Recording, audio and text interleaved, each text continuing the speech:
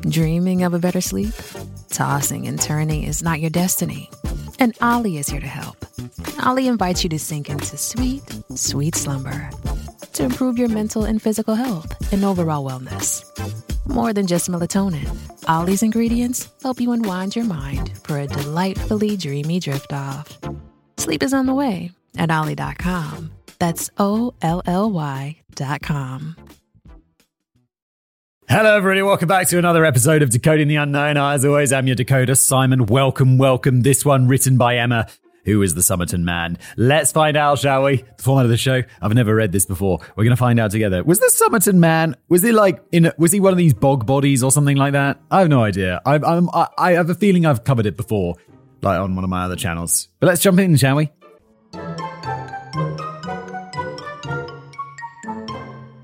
People are fascinated by mummies and the stories behind them. Think about King Tutankhamun and the ongoing research into what he looked like and how he lived. Or Otzi the Iceman, a man who lived around 3105 BC and whose mummified remains were found in the Alps on the 19th of September 1991. Yeah, his body was like super well preserved and stuff, right? They looked at his stomach contents and were like, oh, his last meal was this. And it was 5,000 years ago. It's amazing. There are the mummies of, oh my God, Lulalasio. 3 Incan children who'd probably been human sacrifices, whose mummified remains were found in a sealed chamber on top of a volcano on the Argentina-Chile border. And then we have the Isdal woman and the Somerton Man, who passed away in 1970 and 1948 respectively. And ironically, we might know more about the aforementioned mummies than we do about the Isdal woman and the Somerton Man. But one of these mysteries has been solved, and based on the title of today's episode, it shouldn't be a mystery as to which one it is. I guess we're actually going to find out. I mean, honestly, like with YouTube clickbait, be like, who was the Somerton Man? Finally solved. And it'd be like, no, it wasn't solved. Because that's how YouTube works. You got to get those clicks.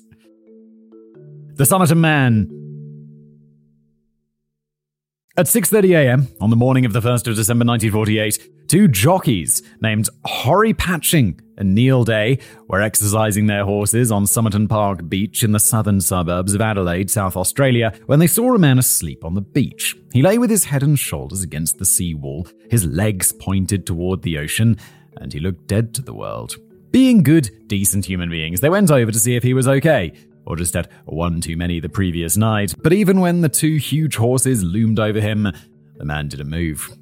It could still be like, he could still just be passed out drunk. The 2 horses, no idea, just super drunk. Horry jumped off the horse, grabbed the guy's leg, and pulled it. But when that didn't wake him up, they realized that the man was dead. A jeweler named John Lyons was on his way to work when he saw a small crowd had gathered on the beach. He went over to see what was happening, and when he was told that the man was dead, John hurried to the nearest payphone and called the police. Wait, a whole crowd had gathered, but no one's been like, should we call the cops, or should we just have a good long stare at his body? People are weird. Detective Strangway and Constable Moss from the Brighton Police Department arrived on the scene, and they determined that the man didn't have anything to identify him. He was clean-shaven, blonde, was wearing a grey and brown striped coat, brown trousers, a brown pullover, a white shirt, and a red, white, and blue striped tie. An unlit cigarette lay on his collar, almost as if he'd fallen asleep with it still in his mouth. His clothes were dry, and there was nothing to indicate that it had washed up on shore. Apart from the footprints of the horses and the gathered crowd, there weren't any other footprints next to the body, which would indicate that someone had left it there. Well, he obviously got there somehow, and it is a beach. It's not that unusual that there are no footprints leading up to someone because, the water comes in, the wind blows it around. There's not always footprints. And even if the beach is wavy sand, where it's not just perfectly flat, would you even know that someone has stood there? John Lyons told the police officers that he'd seen the man the previous evening. John and his wife had been walking along the beach at around 7 p.m. when they noticed the man lying against the sea wall. He'd lifted an arm like he was trying to lift a cigarette to his mouth, and John had gotten the impression that the man was drunk. The News, a very creatively named Adelaide newspaper, reported that evening that a body had been discovered, and another couple came forward confirming John's story and adding that they'd also thought the man was a drunk who'd passed out on the beach. The body was taken to the Royal Adelaide Hospital, where Dr. John Barclay Bennett performed the autopsy. The man's clothing was removed and his pockets were searched, and Dr. Bennett found an unused train ticket from Somerton to Henley Beach in the north side of Adelaide, as well as a used bus ticket for the Adelaide to Somerton bus, 2 hair combs, some chewing gum, a pack of cigarettes, and half a box of matches. Dr. Bennett also noted that he didn't have a hat with him when he was searched, which was unusual since hats were a standard part of a man's outfit at the time. As I'm writing this, I also realize the report doesn't mention a wallet or any money, although none of those reports I've read have pointed it out. It's like, what's the dude called? Dr. Bennett? He's like, no, there was definitely no wallet stuffed with cash. Definitely nothing like that on his person. Definitely I didn't take that. Just a joke. The labels on his clothing had been removed, his finger and toenails were cared for, and had been unevenly trimmed with a pair of scissors. Yellow stains on his fingers indicated that he was a heavy smoker. His hands were soft, indicating that he didn't do manual labor, and he was missing all of his molars. He also had broad shoulders and was strongly built, and later a taxidermist named Paul Lawson would note that the Somerton Man calves were high and defined, suggesting that he had been in the habit of wearing high heels and pointed shoes. Okay, it's unusual. Wait, I guess there are, didn't horse riders in the past used to wear high heels? And, men can wear high heels if they want to. It's just definitely unusual, definitely even more unusual back in was this the 50s or 70s? 40s. Sorry. Lawson's opinion was based solely on his habit of studying the legs of women fairly critically, leading him to conclude that women who habitually wore flat shoes had inferior calf muscles. And sure, I get that some men appreciate a great pair of legs, but that's still creepy, dude. Yeah, it is. He's like, what is it? I have a deep study of women's legs. Dr. Bennett found that the man was in good physical shape, but his body was cold and damp after lying on the beach all night. He had most likely passed away from heart failure at around 2 a.m. on the morning of the 1st of December, but Dr. Bennett told the police officers that he suspected that the man had been poisoned since blood had pooled in the man's stomach. In the autopsy, Dr. Bennett explained that the stomach was red and congested, that small blood vessels in the brain were swollen and congested. His liver globules had been destroyed. What are liver globules? Sounds ominous. And the liver and spleen were swollen. Yet when the blood was tested for known poisons, it came back negative. The unknown man's fingerprints were taken so that copies of them could be sent to every police department in Australia and New Zealand for identification, and descriptions of him were published in various newspapers explaining that he was estimated to be about 14 years old, about 1.8 meters tall, had hazel brown eyes, blonde greying hair, and had been wearing a clean American-made suit when he passed away. According to an article published in The Advertiser on the 4th of December, over 20 people had come to identify the Somerton Beach body, including a woman from Blackwood whose husband had been missing for more than a week, but no one was able to positively identify him, and by the 10th of December 1948, the decision was made to embalm the body and put it on ice until he could be identified. Can't they just take a photo of him? It's the 1940s. You got cameras and just take some really good photos and use those in the future and then, bury him or burn him or whatever you want to do.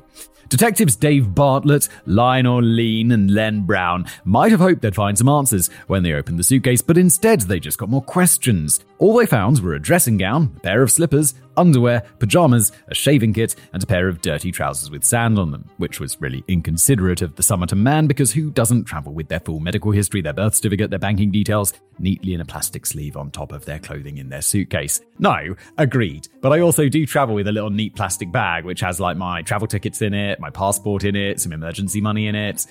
It's not unreasonable to have some form of useful ID. The items of interest they found were an electrician's screwdriver, which means that it had been insulated against electric shock, a sharpened knife, a pair of scissors, a sheath to keep them in, and a stenciling brush. The police also found waxed orange thread in the suitcase and explained that at some point the Somerton Man had fixed a hole in his trouser pocket using that same orange thread, enabling the police to positively link him to the suitcase. They also found, it was found by him, wasn't it?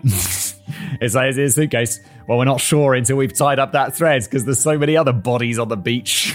They also found a tie, a laundry bag, a singlet, aka a vest, aka a wife beater, that had been labelled with the name T. Keane in the suitcase. So, was Somerton Man's name T. Keane? Well, no. The police couldn't find any records of a missing man named T. Keane and theorised that it was possible that the Somerton Man had bought the clothes second-hand, since brand new clothes were still hard to come by just 3 years after World War II had ended, which meant that the police had once again run out of leads.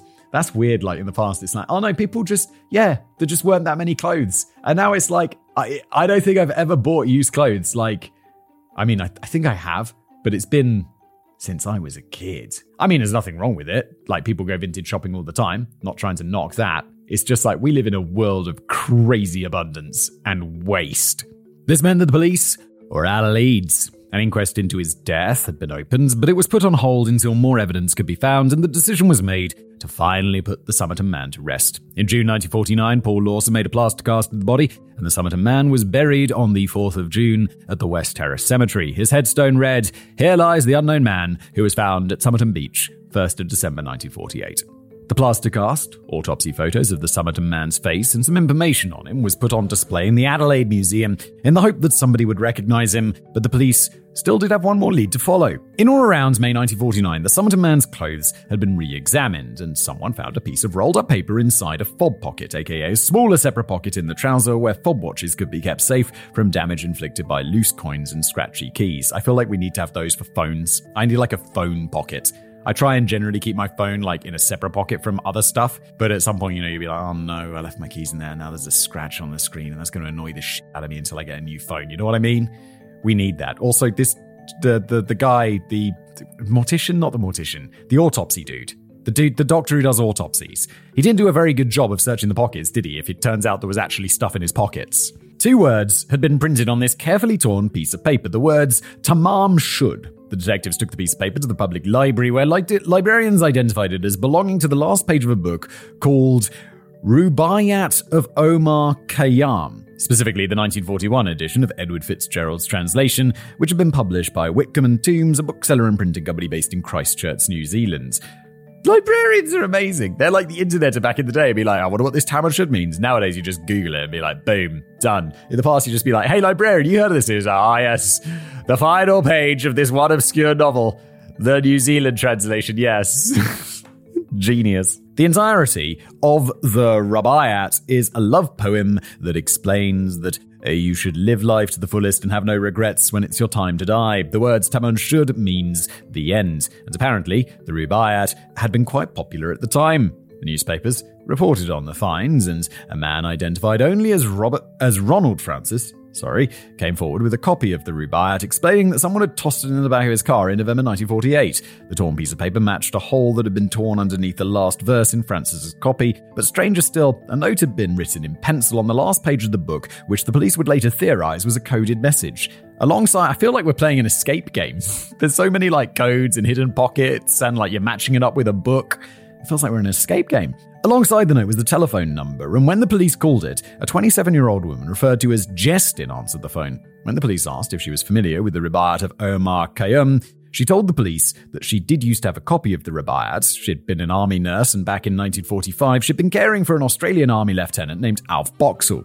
It was implied that the two of them had a relationship, and she gave him her copy of the Rubaiyat. She hadn't seen him since. She lived just 5 minutes' walk from Somerton Park Beach and had heard of the body discovered there, but hadn't thought that it had anything to do with her. However, she did tell the police that an unknown man had come to her house earlier that day. He'd been asking neighbours if a nurse lived there, and they confirmed that she did. Her neighbours told him that Jestin wasn't home and the man left. In July 1949, Jestin was asked to go and see the body at the Adelaide Museum, and Detective Lionel Lean asked her if she recognised him. She said she didn't. The police managed to find the army lieutenant she'd cared for and found that not only was he still alive, he still had his copy of the Rubaiyat and hadn't been to Adelaide in years. The investigation had reached a dead end, and the inquest into the body found on Somerton Beach was closed. In it, Professor Cleland, the city coroner, explains, "The report I have received indicates 1. The identity of the deceased is quite unknown. 2. That his death was not natural. 3. That it was probably caused by poison. 4. That it almost certainly was not accidental. The natural and simple explanation of the circumstances may be that the deceased died by his own act, but as we are dealing with circumstances which are not ordinary, it may be that the natural explanation is not the true explanation. Until the circumstances exclude the possibility that the deceased died through the act of someone other than himself, the possibility of murder must remain under consideration." Quote ends.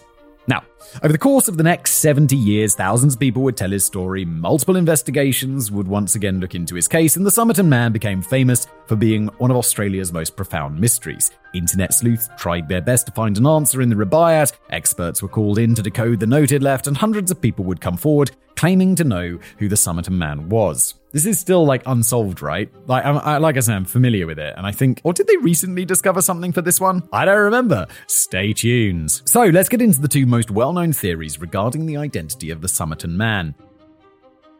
The American Spy. On the 12th of December 2015, that makes a lot of sense. The clothes removed, the American suit, randomly washing up somewhere, the access to poison or whatever, and suspicious circumstances. Feels very spy-like, doesn't it?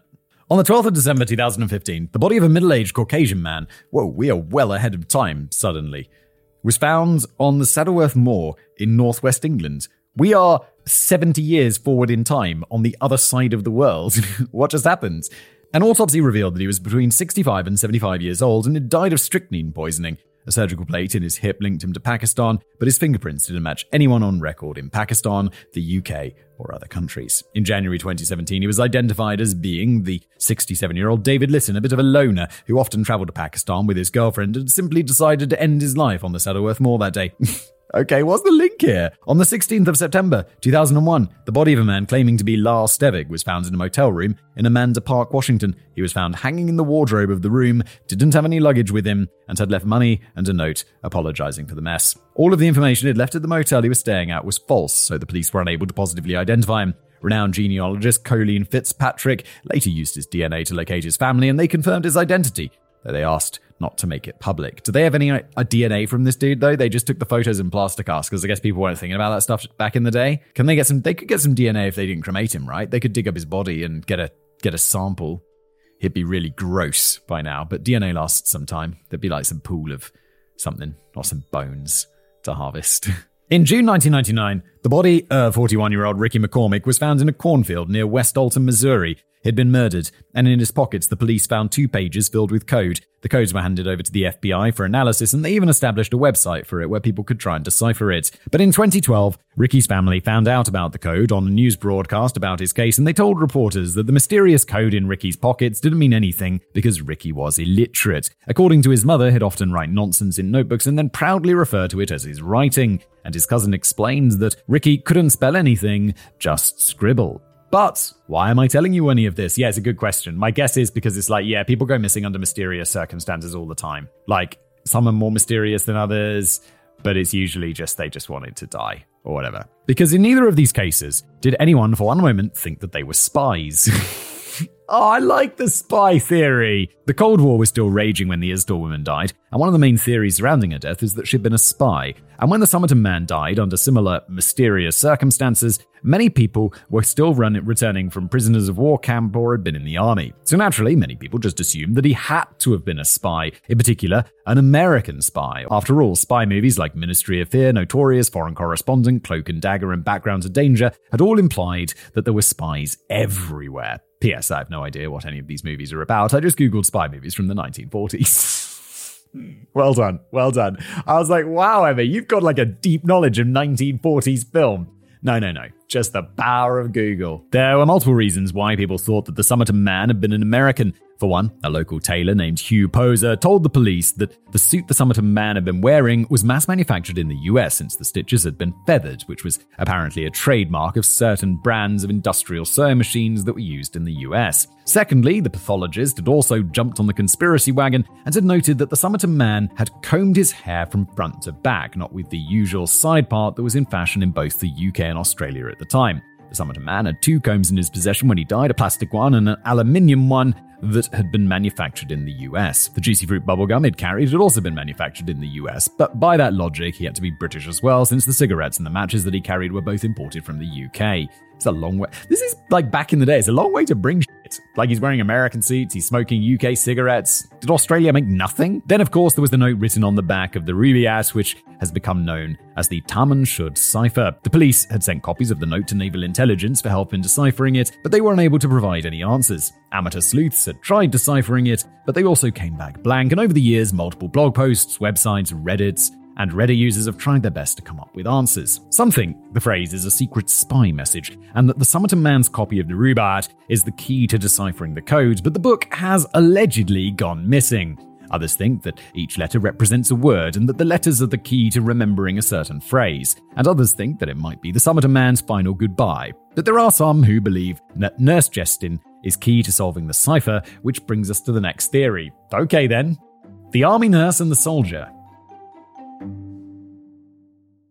During the initial investigation, Detective Lionel Lean didn't reveal the names of some of the people involved in the case in order to protect their privacy. In particular, the real names of Ronald Francis, the man who'd found the copy of the Rubaiyat in the back of his car, and Nurse Justin, the nurse whose phone number had been written in the back of it. Instead, he used aliases for them in his reports, which made it almost impossible for his successors to locate them. In 1975, Detective Jerry Feltus was assigned to the case of the Somerton Man, and in his book, The Unknown Man, A Suspicious Death at Somerton Beach, he explains that the first step he took was to try and identify Justin, since her phone number was directly linked to both the Rubaiyat and the Somerton Man. He managed to find an old phone book from the late 1940s and paged through it until he came across the number that had been written on the back of the Rubaiyat. The number belonged to Jessica Jo Thompson, née Harkness, who'd been born in 1921 in Marrickville, New South Wales, and Feltus managed to track her down. Back in 1948, she had been living with a married woman named George Thompson, who she'd marry in 1950s once his divorce was finalized, and had a 1-year-old boy named Robin. According to Feltus, she had been evasive and didn't want to talk about the Somerton Man, and reiterated the fact that she didn't know who he was, bringing his investigation to an abrupt end. But Feltus didn't believe her, and neither did Paul Lawson, the taxidermist who made the cast of the Somerton Man's face, since he'd been there when she was questioned and felt certain that she'd recognized him. Her own daughter, Kate, didn't believe her either. In 2014, she'd tell the news program 60 Minutes that her mother had known who the Somerton Man was. Quote, "She told me that it was a mystery that was only known by an intelligence level higher than the police force." Ooh, that's pretty mysterious. Sounds very conspiratorial, doesn't it? Kate explains that her mother had been paranoid and secretive, and Kate was convinced that Jo Thompson had been a Russian spy. According to Kate, her mother had been teaching English to Russian immigrants, and she told Kate that she was surprised that she could still understand Russian. But when Kate asked her mother when she'd learned Russian, Jo changed the subject. In 2009, another man would come knocking at Jo Thompson's door. He was Professor Derek Abbott, and he'd become obsessed with the case of the Somerton Man. He'd learned everything he could about the case, and also came to believe that Jo Thompson was the key to solving the case. Only by the time that he'd managed to track her down, he'd learned that she passed away in 2005. Professor Abbott spoke to Kate Thompson, and she revealed that her mother had already been pregnant with her eldest son Robin when she met George Thompson, reportedly telling her daughter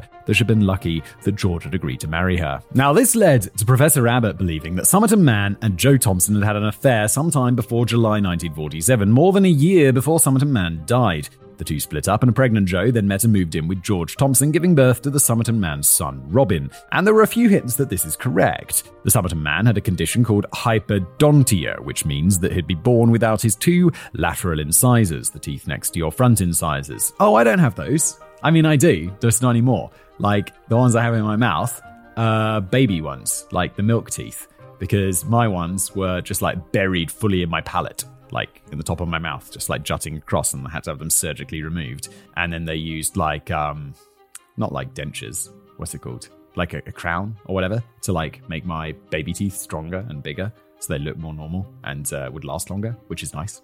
But no, I don't have those. Fascinating tangent, Simon. Thank you.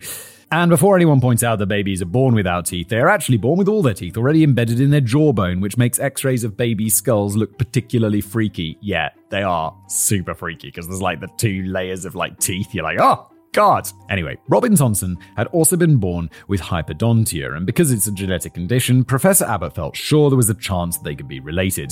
He felt sure there was a chance. Yes, me too. I feel absolutely certain there's a chance. It's the, Sex Panther. 90% of the time, it works every time. Brian, I'm going to be honest with you. That smells like pure gasoline. They've done studies, 60% of the time, it works every time. That doesn't make sense. Furthermore, Paul Lawson, creepily, had noted that Somerton Man's calf muscles had been well developed. He's like, oh, look at those sexy calves. And it was later suggested that he might have been a ballet dancer. And as fate would have it, Robin Thompson had been a ballet dancer with the Australian Ballet, so Professor Abbott had an anatomist from Adelaide University named Professor Massey Hanneberg look at photos of Robin and compare them with photos in the plaster cast of Somerton Man. According to Professor Hanneberg, Professor Abbott asked me to look at the teeth and the ear of the Somerton Man and compare to the same features of the person who is supposed to be his son. I found they are similar. Professor Hanneberg explains that the earlobes of both men were attached to the sides of their heads instead of drooping a little. And because both men had hyperdontia, Professor Hanneberg made the assumption that they were definitely related. To quote, The combination of two similarities doesn't happen that often, probably 1 in 10,000 times. Therefore, it is likely that Somerton Man and Robin Thompson are actually related. Yeah, this seems extremely likely. And it seems like, because she recognized him, right? When she went in, it was like, no, I don't recognize him. So it sounds like she had a little bit of a fling with old Somerton. But by this reasoning, I could also be related to Somerton Man since my earlobes aren't droopy. What, is this the earlobe? Is this the earlobe? Mine's not that droopy. I guess it is a little bit droopy. Yeah, it droops a bit. So Professor Henneberg's methods seem about as scientific as phrenology, which is the study of the shape and size of human skull, which was thought to enable phrenologists to determine one's personality. Yeah, phrenology's nonsense, we know that. The only way to confirm that Robin Thompson was definitely related to the Somerton Man was to compare their DNA. Professor Abbott managed to track Robin down, but when they tried to contact him, he was told that Robin had sadly passed away just 2 months earlier, and his body had been cremated. Joe's younger daughter, Kate, couldn't help either since she was thought to be Robin's half-sister, so her DNA probably wouldn't be a match for the Somerton Man's. Can't they get some of Robin's DNA from somewhere else? Like, does he have a toothbrush knocking around or something? Can you do it from that, or is that just like a CSI thing? Professor Abbott turned to some people and eventually found out that Robin Thompson had dated a woman named Roma Egan when he studied at the Australian Ballet School, and the pair had had a daughter named Rachel. Oh well, there we go. There's his DNA preserved. Let's go track down Rachel and check it out. So Professor Abbott reached out to Rachel in 2010 and told her about the Somerton Man. They met up for a dinner, and he asked if she would allow him to take a sample of her DNA and have an anatomist study her teeth to determine if she too had hypodontia. She doesn't. However, there was another hiccup in their master plan. They didn't have a sample of the Somerton Man's DNA. So multiple requests were lodged with the Attorney General asking for permission to exhume the body of the Somerton Man, and in 2013, Professor Abbott and Rachel Egan met with various news networks to tell the story of the Somerton Man and gain support for their cause. In 2017, they reported that they'd found hairs embedded in the plaster cast and sent them off to be mapped. They were only able to extract and map the mitochondrial DNA, meaning the female line's DNA, which according to Professor Abbott was only about 1% of what they needed. Then in October 2019, Attorney General Vicky Chapman approved their newest request and told reporters that, quote, this man could be someone's father, brother, or cousin, and those relatives and friends deserve answers. The South Australia Police has since come to me with the funding and an application, and I have approved it. It means that finally, this case, which has been studied, investigated, and followed for more than 70 years, will be re-examined, and hopefully many questions surrounding his enigmatic life will be answered. But Dr. Lindsay Wilson-Wild, the Director of Forensic Science of South Australia, warns that it was possible that they still wouldn't have answers since, quote, the chemicals used in the embalming process can significantly break down any DNA present. It really is an unknown. We don't know what the state of remains is going to be, or we don't know the level of degradation. The Somerton Man was exhumed on the 19th of May 2021, but Professor Abbott wasn't allowed to extract a sample of the Somerton Man's DNA since the body was now in the custody of the South Australian Police Force, so Professor Abbott was forced to go back to the DNA sources that they did have and work from there. Wait, wasn't the whole point of digging him up so that they can take the DNA and the police are like, no, we're looking after his body? His weird, many decades decomposed body. Professor Abbott enlisted the help of renowned genealogist Colleen Fitzpatrick and her non-profit, the DNA Doe Project, and together they retested the Somerton Man's hair, and this time they got a viable sample. According to Colleen, it was in good shape to upload to those genealogy databases. It was compared to Rachel Egan's DNA, and it indicated that they weren't related, nullifying the theory that the Somerton Man and Joe Thompson had an affair. Okay, never mind. I thought that was a pretty good theory. In fact, the test confirmed that Robin Thompson had been the biological son of George Thompson, which seemed to indicate that Joe had actually been having an affair with George while he was still married. Awkward. Well, we could have speculated this, because did he get divorced and then they get married? Anyway, July 2022, Professor Abbott and Colleen Fitzpatrick reached out to the media, and on the 26th of that month, they announced that the Somerton Man finally had a name. Yeah, I thought there was a couple of years ago now, but like relatively recent update on this case. Occam's razor. Now that they had a full DNA profile, Professor Abbott and Colleen Fitzpatrick uploaded the Somerton Man's profile into GED Match, a genealogical research database that combines DNA profiles from sites like Ancestry.com, 23andMe, and Family Tree DNA. And they found a match. His name was Jack Hargreaves, and he lived in Victoria, Australia. He'd already started working on his family tree, so Professor Abbott and Colleen jumped in and added onto it, trying to find out who the Somerton Man was. To quote, at one stage we had as many as 4,000 people on the tree, so which one is it? So, they applied the process of elimination. They were looking for men who were born between 1898 and 1908. Then they looked for men who didn't have a confirmed date of death, and one man stood out. He was a Goldilocks. He was the right age, didn't have a confirmed date of death, and best of all, he was related to a man named Thomas G. Keane, aka T. Keane. According to Colleen, T. Keane was in the clothes, right? The name in the clothes. When I saw the name Keane, that's when my hair caught fire. That's when I knew we were on the offensive. We were going to get it, because that wasn't a coincidence. His name was Carl Webb. He'd been born in 1905 and his date of death was noted as being unknown. Professor Abbott managed to track down a living relative named Antero Bonifacio, who also lived in Victoria, and gave him a call. Antero agreed to provide a sample of his DNA, and the results confirmed that Antero and the Somerton Man were related. They had their man. Quote, "It turns out he wasn't a spy, he wasn't a ballet dancer, and all those crazy theories on the internet all came to nothing." Professor Abbott was able to locate more of Carl Webb's family and found that it had been known as Charles. He was born to Richard and Eliza Webb on the 16th of November 1905 in Footscray, Victoria, and grew up in Springvale. He was the youngest of 6 children, and his family owned a bakery. During the Great Depression, the bakery failed, and Charles trained to become an electrical instrument maker. He used to play club football, aka soccer, which explains why he had such defined calf muscles, and he often bet on horses, which might explain the cipher noted in the back of the rubaiyat. He married a 21-year-old woman named Dorothy Robertson in 1941. Dorothy worked as a pharmacist and chiropodist, aka a foot and hand doctor, and they moved to South Yarra in Melbourne, where they rented a flat. According to Dorothy, he loved poetry and wrote several poems of his own, quote, most of them on the subject of death, which he claims to be his greatest desire. Dude, you gotta see someone, it's like you're just writing poems, but it's like, I just cannot wait for the warm embrace of death. Their marriage wasn't a happy one. Charles Webb was often depressed, didn't have any friends, and used to abuse Dorothy. In March 1946, she came home one night and noticed that the house reeked of ether. I found him lying in a wet bed, gazing into space. He could hardly speak and was rambling. Dorothy nursed him back to health, but once he was back on his feet, quote, he told me I was a fool to help him get better. From then on, he became more violent. Dorothy left Charles in September 1946, good, and moved out of the flat in 1947. In 1948, Dorothy was living in Butte, which was an hour and a half's drive north of Adelaide. Charles's older sister, Frida, was married to a man named Thomas Keane, and it's entirely possible that he stayed with them for a while before moving on, explaining why he had second-hand clothes that had been labelled as belonging to T. Keane in his possession. Dorothy applied for divorce in 1951, explaining their history and her reasons for seeking divorce in detail as a part of the application, and placed a notice in the Age newspaper that read, to Carl Webb, formerly of Bromby Street, South Yarra, but now of parts unknown, take notice that your wife, Dorothy Jean Webb, has instituted divorce proceeding against you on the grounds of desertion, and unless you enter an appearance on or before the 29th day of October 1951, the case may proceed in your absence. When he didn't show up, Dorothy was granted a divorce, and Charles Webb seemingly disappeared off the face of the earth. None of his remaining family members had ever heard of an Uncle Charles before, or had even been aware that one of their family members had gone missing. According to Antero, why didn't any of the siblings try and find out where he went? Didn't they know he'd gone to Adelaide and never came back? Or did he just go off and no one knew where he was? It sounds like he's just was a bit of a loner, didn't really have any friends, no one really cared. It's like, oh yeah, where's Uncle John? Oh, he's just disappeared. Oh, okay. I mean, he was not really here in the first place, was he?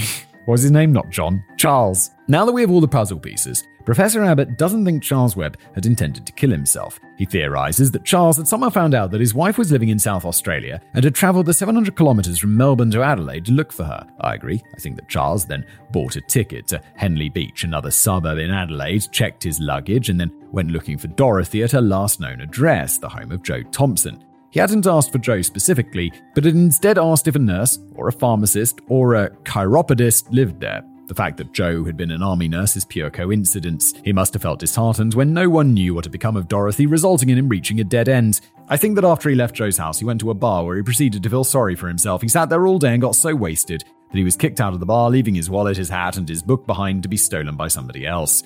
He then stumbled onto the beach, finally collapsed next to a wall, and just sat there, too drunk to even light a cigarette. Based on his autopsy results, it's entirely possible that Charles had already been suffering from acute hemorrhagic erosive gastropathy. Jesus. Or stomach ulcers. Well, that's easier to say, isn't it? Which could be caused by heavy drinking. According to the Cleveland Clinic, it would have meant that his stomach lining had already been damaged and he would have become irritated from the alcohol, resulting in blood mixing in with his stomach contents. Oof, that's not nice. I think he'd drunk so much that night that his already damaged liver had trouble processing the amount of alcohol he'd consumed, and he started suffering from alcohol poisoning. His breathing would have slowed, and as the night wore on, his body temperature would have plummeted, as he slowly lost consciousness. Eventually, he passed out, fell into a coma, and died when his heart finally gave in. In his autopsy report, multiple experts noted that he simply might have had gastritis and inflamed stomach lining at the time of death, but since the coroner insisted that he had to have been poisoned, most of their efforts went into identifying this deadly unknown poison. If his death had been noted as being the result of natural causes back in 1948, Carl Webb would have been lost to history and would have remained buried in an unmarked grave. Instead, through over 70 years of hard work, a sad and lonely man had his name and his family restored to him. As Rachel Egan explains, it's really heartwarming to learn that the family that may not have missed him when he went missing and when he died are now reclaiming him. And so ends the mystery of the Somerton Man, according to Professor Abbott at least. As I'm writing this, the South Australian police hasn't released a report on their findings regarding the Somerton Man's DNA, and they have explained that the police procedure says that they need to verify the DNA does indeed match the DNA of Carl Webb before they can confirm the identity. And since they don't have a confirmed sample of Carl Webb's DNA, it's going to be particularly difficult to prove, leaving the case of the Somerton Man officially unsolved, but definitely proved because the DNA thing, boom, we know it was. And there's all these things like, if this was not solved, you'd be like, what does the cipher mean? What is this code? Who is Taman Shud? Who is this like random name in the clothes? He's a spy. And it's like, no, none of that. He just it's just a bunch of stuff that came together and that's it. Boom, done. Mystery solved. Thanks for being here.